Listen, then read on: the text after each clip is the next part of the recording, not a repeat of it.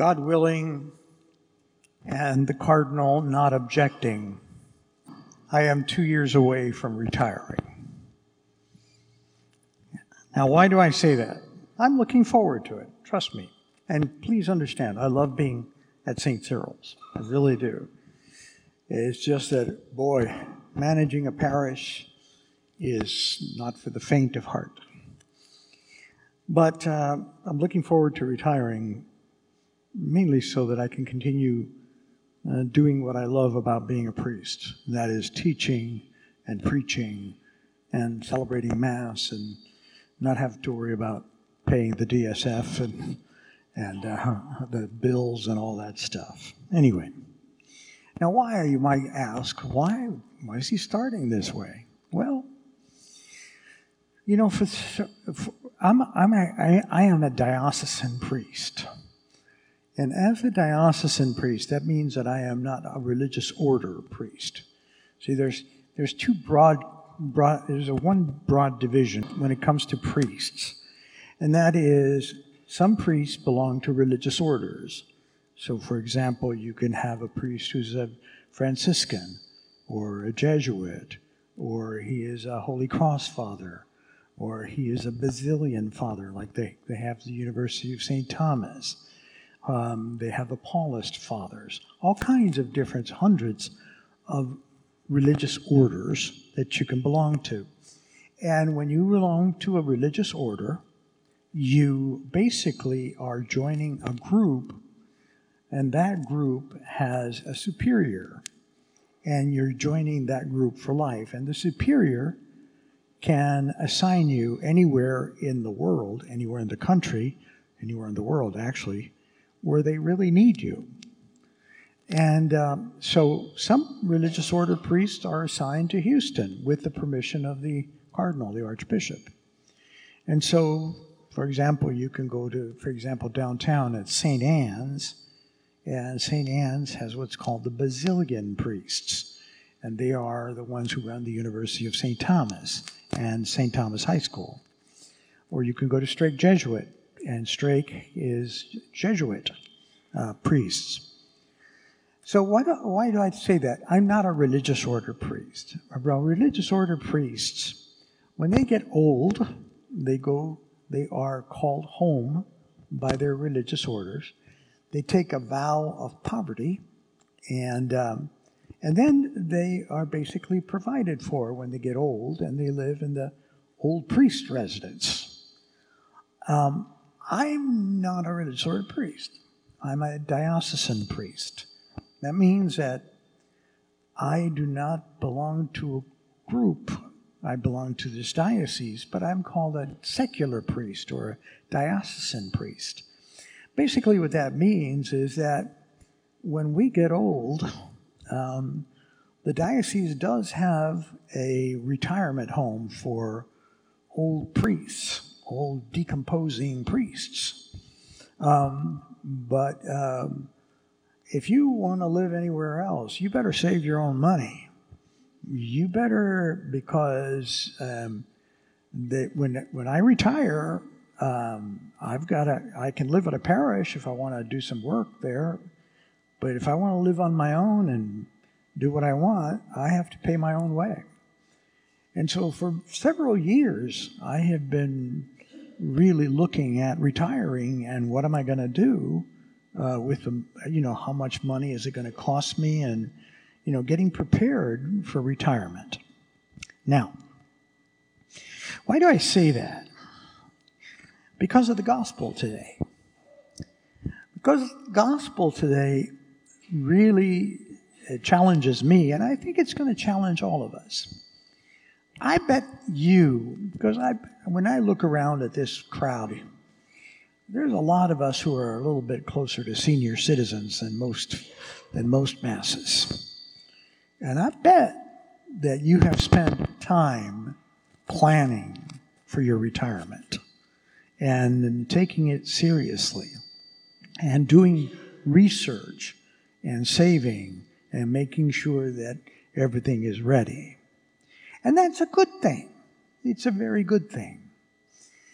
But the gospel today uses that prudent activity.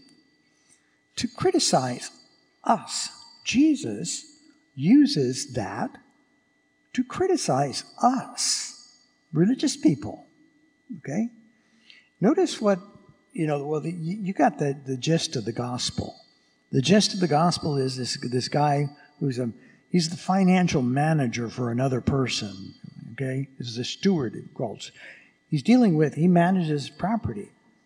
And he's a lousy steward. He's been stealing. And he's dishonest.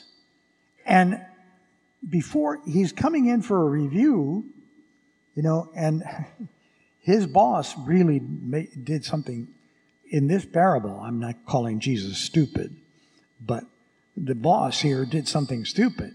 The moment that you're going to be fired, they take all your, if you're in an office, they take all your stuff and they walk you out with your little box and the security takes you out.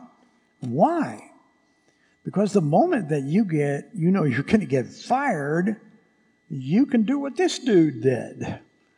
He walked around and he was in charge, and evidently there was maybe a week or two before he got fired, or a day or two. And what did he do? He went around forgiving people debts while he still had the authority. And he was doing so because he was thinking, what am I going to do when I get fired? What am I going to do?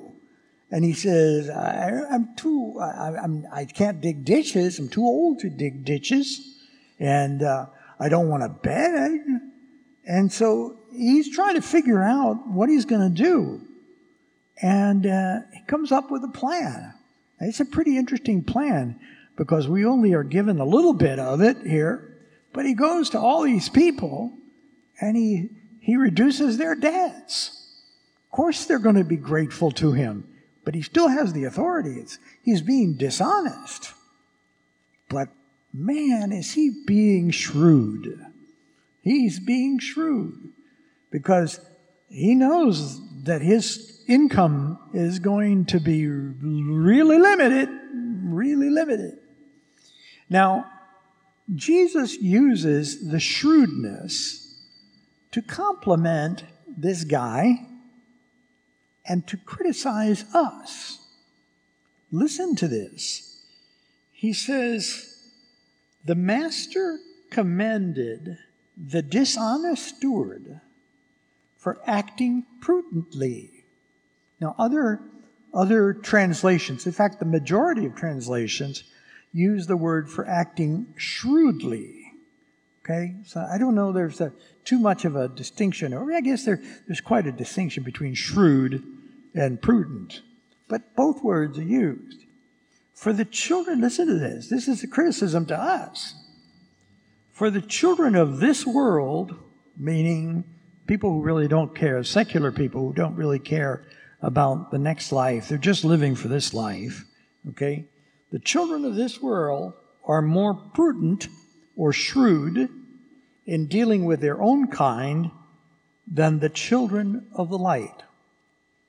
Now, I don't know about you, but I am wanting to be a child of the light. That means a baptized person who is looking forward to going into God's kingdom. And what Jesus is saying is that people who just are in the business world, and not only people who are totally in the business world, us, when we're dealing with business, we are a lot more shrewd and a lot more prudent than when we're dealing with eternal life. If you're saving for your retirement, or you save for your retirement, you just don't say, oh, whatever, I'll just put it in the bank or whatever. Most of us, at least, have a financial manager or somebody who knows how to do investments. And you check your investments. Boy, the last few weeks, my stomach's been dealing up in calisthenics. But anyway, the stock market, like that. But it's interesting. Even that, I find interesting. Even that my stomach is very attuned to the stock market. Okay? It goes up and down. And I see my retirement fund going up and down and up and down. And the question that Jesus says is, so, you really are concerned about your retirement, aren't you? Yes, sir, I am. Well, what about your ultimate retirement? Are you planning? Are you just, you're going to spend an eternity in your ultimate retirement? Do you give it a thought? Or do you just kind of let it be, well, whatever. Well, whatever. Do you say that with your investments? Whatever? I don't think so. I don't think so. And so what Jesus is saying is, why is it, it really does not make sense. Why is it that you put so much energy into something that is going to provide a retirement for you when you're, for maybe what, anywhere from 20 years, 10, 15, 20 years, maybe even 30? But you put no thought or no effort into an eternal retirement. Or is it that you don't think that anything you do in this world affects your eternal retirement? See, I was thinking about this today. I was walking my dogs. I have 2 little dogs. I was walking my 2 little dogs. And I was thinking, why is it that we don't pay attention? Why is it that we don't pay attention to our eternal retirement, but we pay so much attention to our money that is only for a while? And it struck me that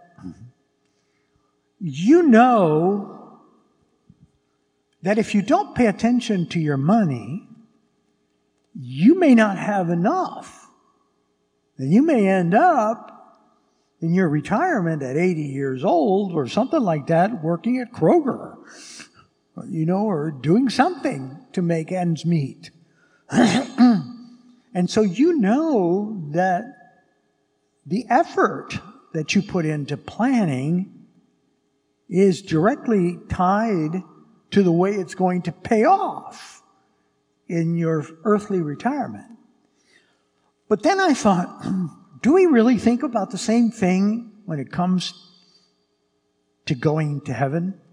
And my answer is, I bet not.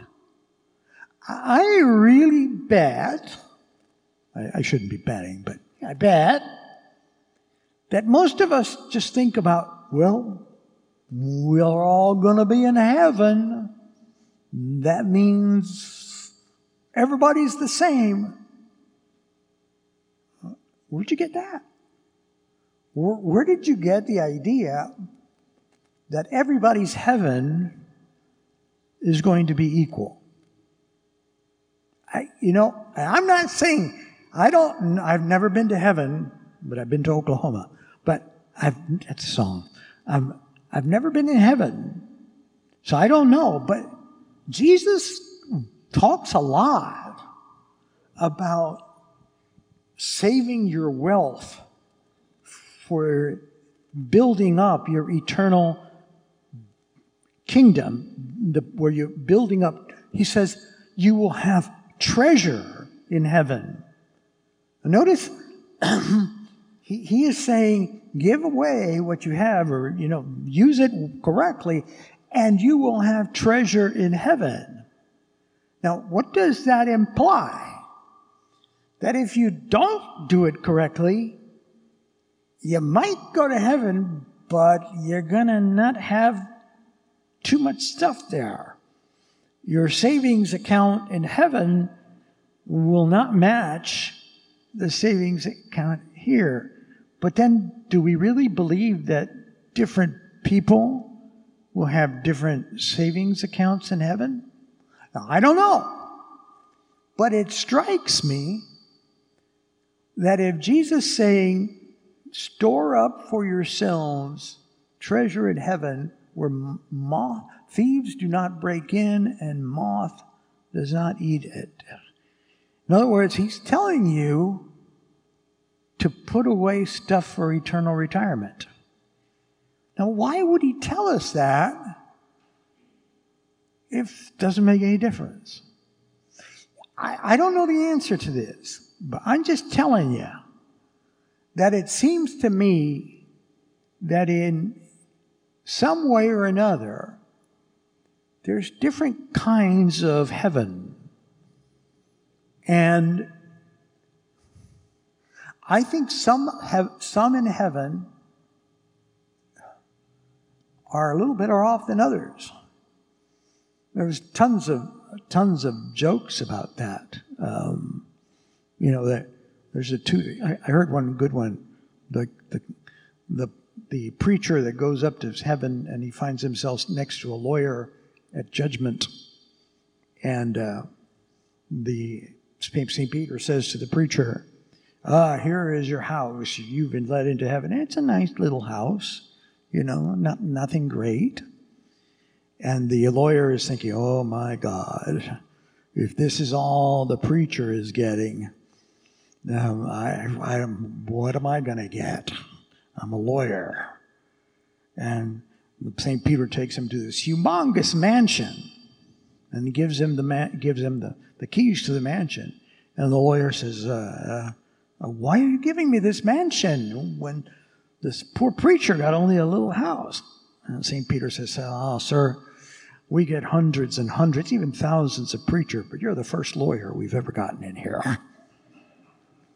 I thought that was cool. But anyway, it's interesting because the implication is that Jesus is telling us that there are different kinds of heaven. And the presumption that just because we're all going to go to heaven, everybody's going to be like, divine equity, we're all going to make the same amount or stuff like that. We don't know that.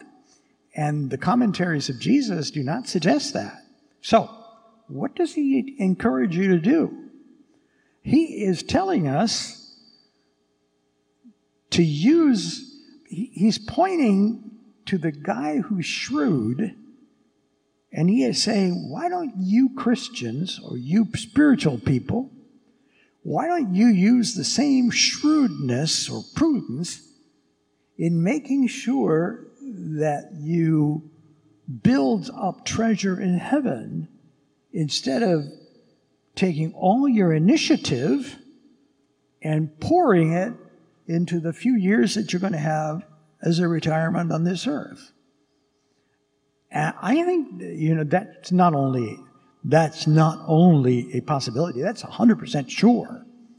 Because that's what Jesus said, give to the poor and you will have treasure in heaven. There's no question that there seems to be some kind of differentiation in heaven. What it is, I don't know. But there seems to be. And it's related to how much you did, how much attention, how much did you pay attention? How much shrewdness, how much prudence did you show in building up heavenly treasure? Now, people have asked me, well, how do you do that? Well, the very first thing I said to a friend of mine, the very first thing is, you pay attention to your retirement money here? Do you pay the same attention, or do you give intensity of thought to what your heaven may look like? To what your out-of-this-world retirement account looks like? Do you give it attention? Do you give it shrewd planning? Do you care? Or are you just thinking, everybody's going to heaven? And I think that's the very first thing. And so once you start paying attention, you pay attention to what you do with what God has entrusted to you. It doesn't mean you have to do anything extraordinary.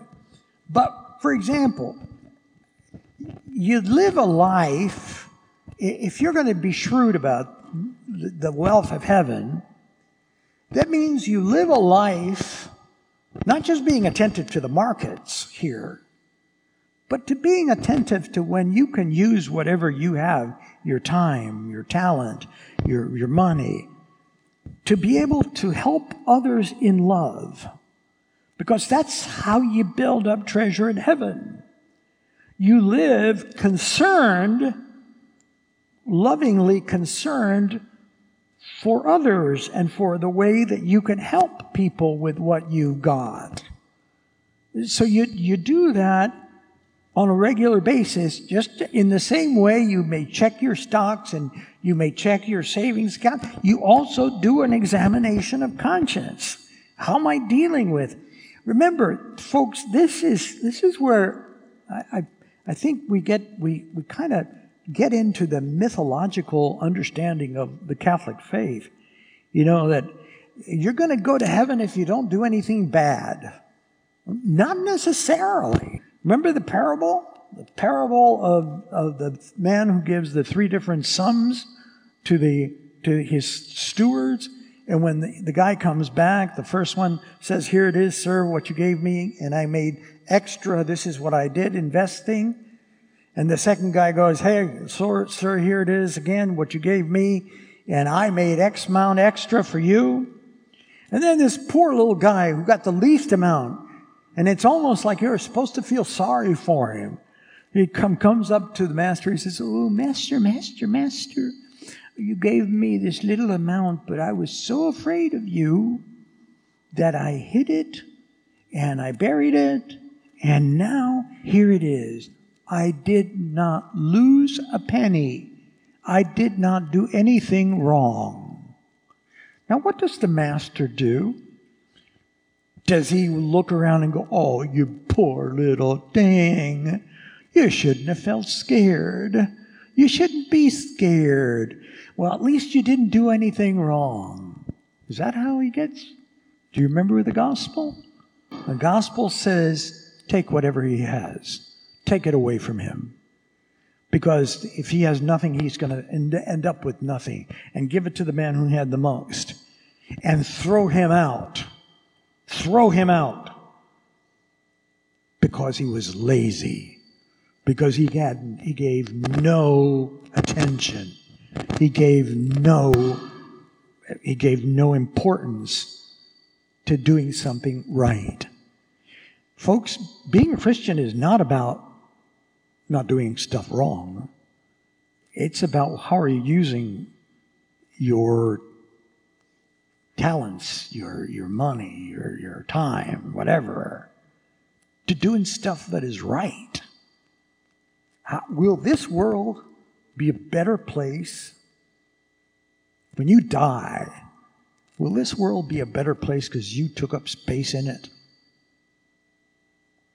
I'm not telling you to be self-satisfied, because God only knows. You know, I'm hoping I'm doing something, and I'm hoping God's mercy. But there is what's called the sin of presumption.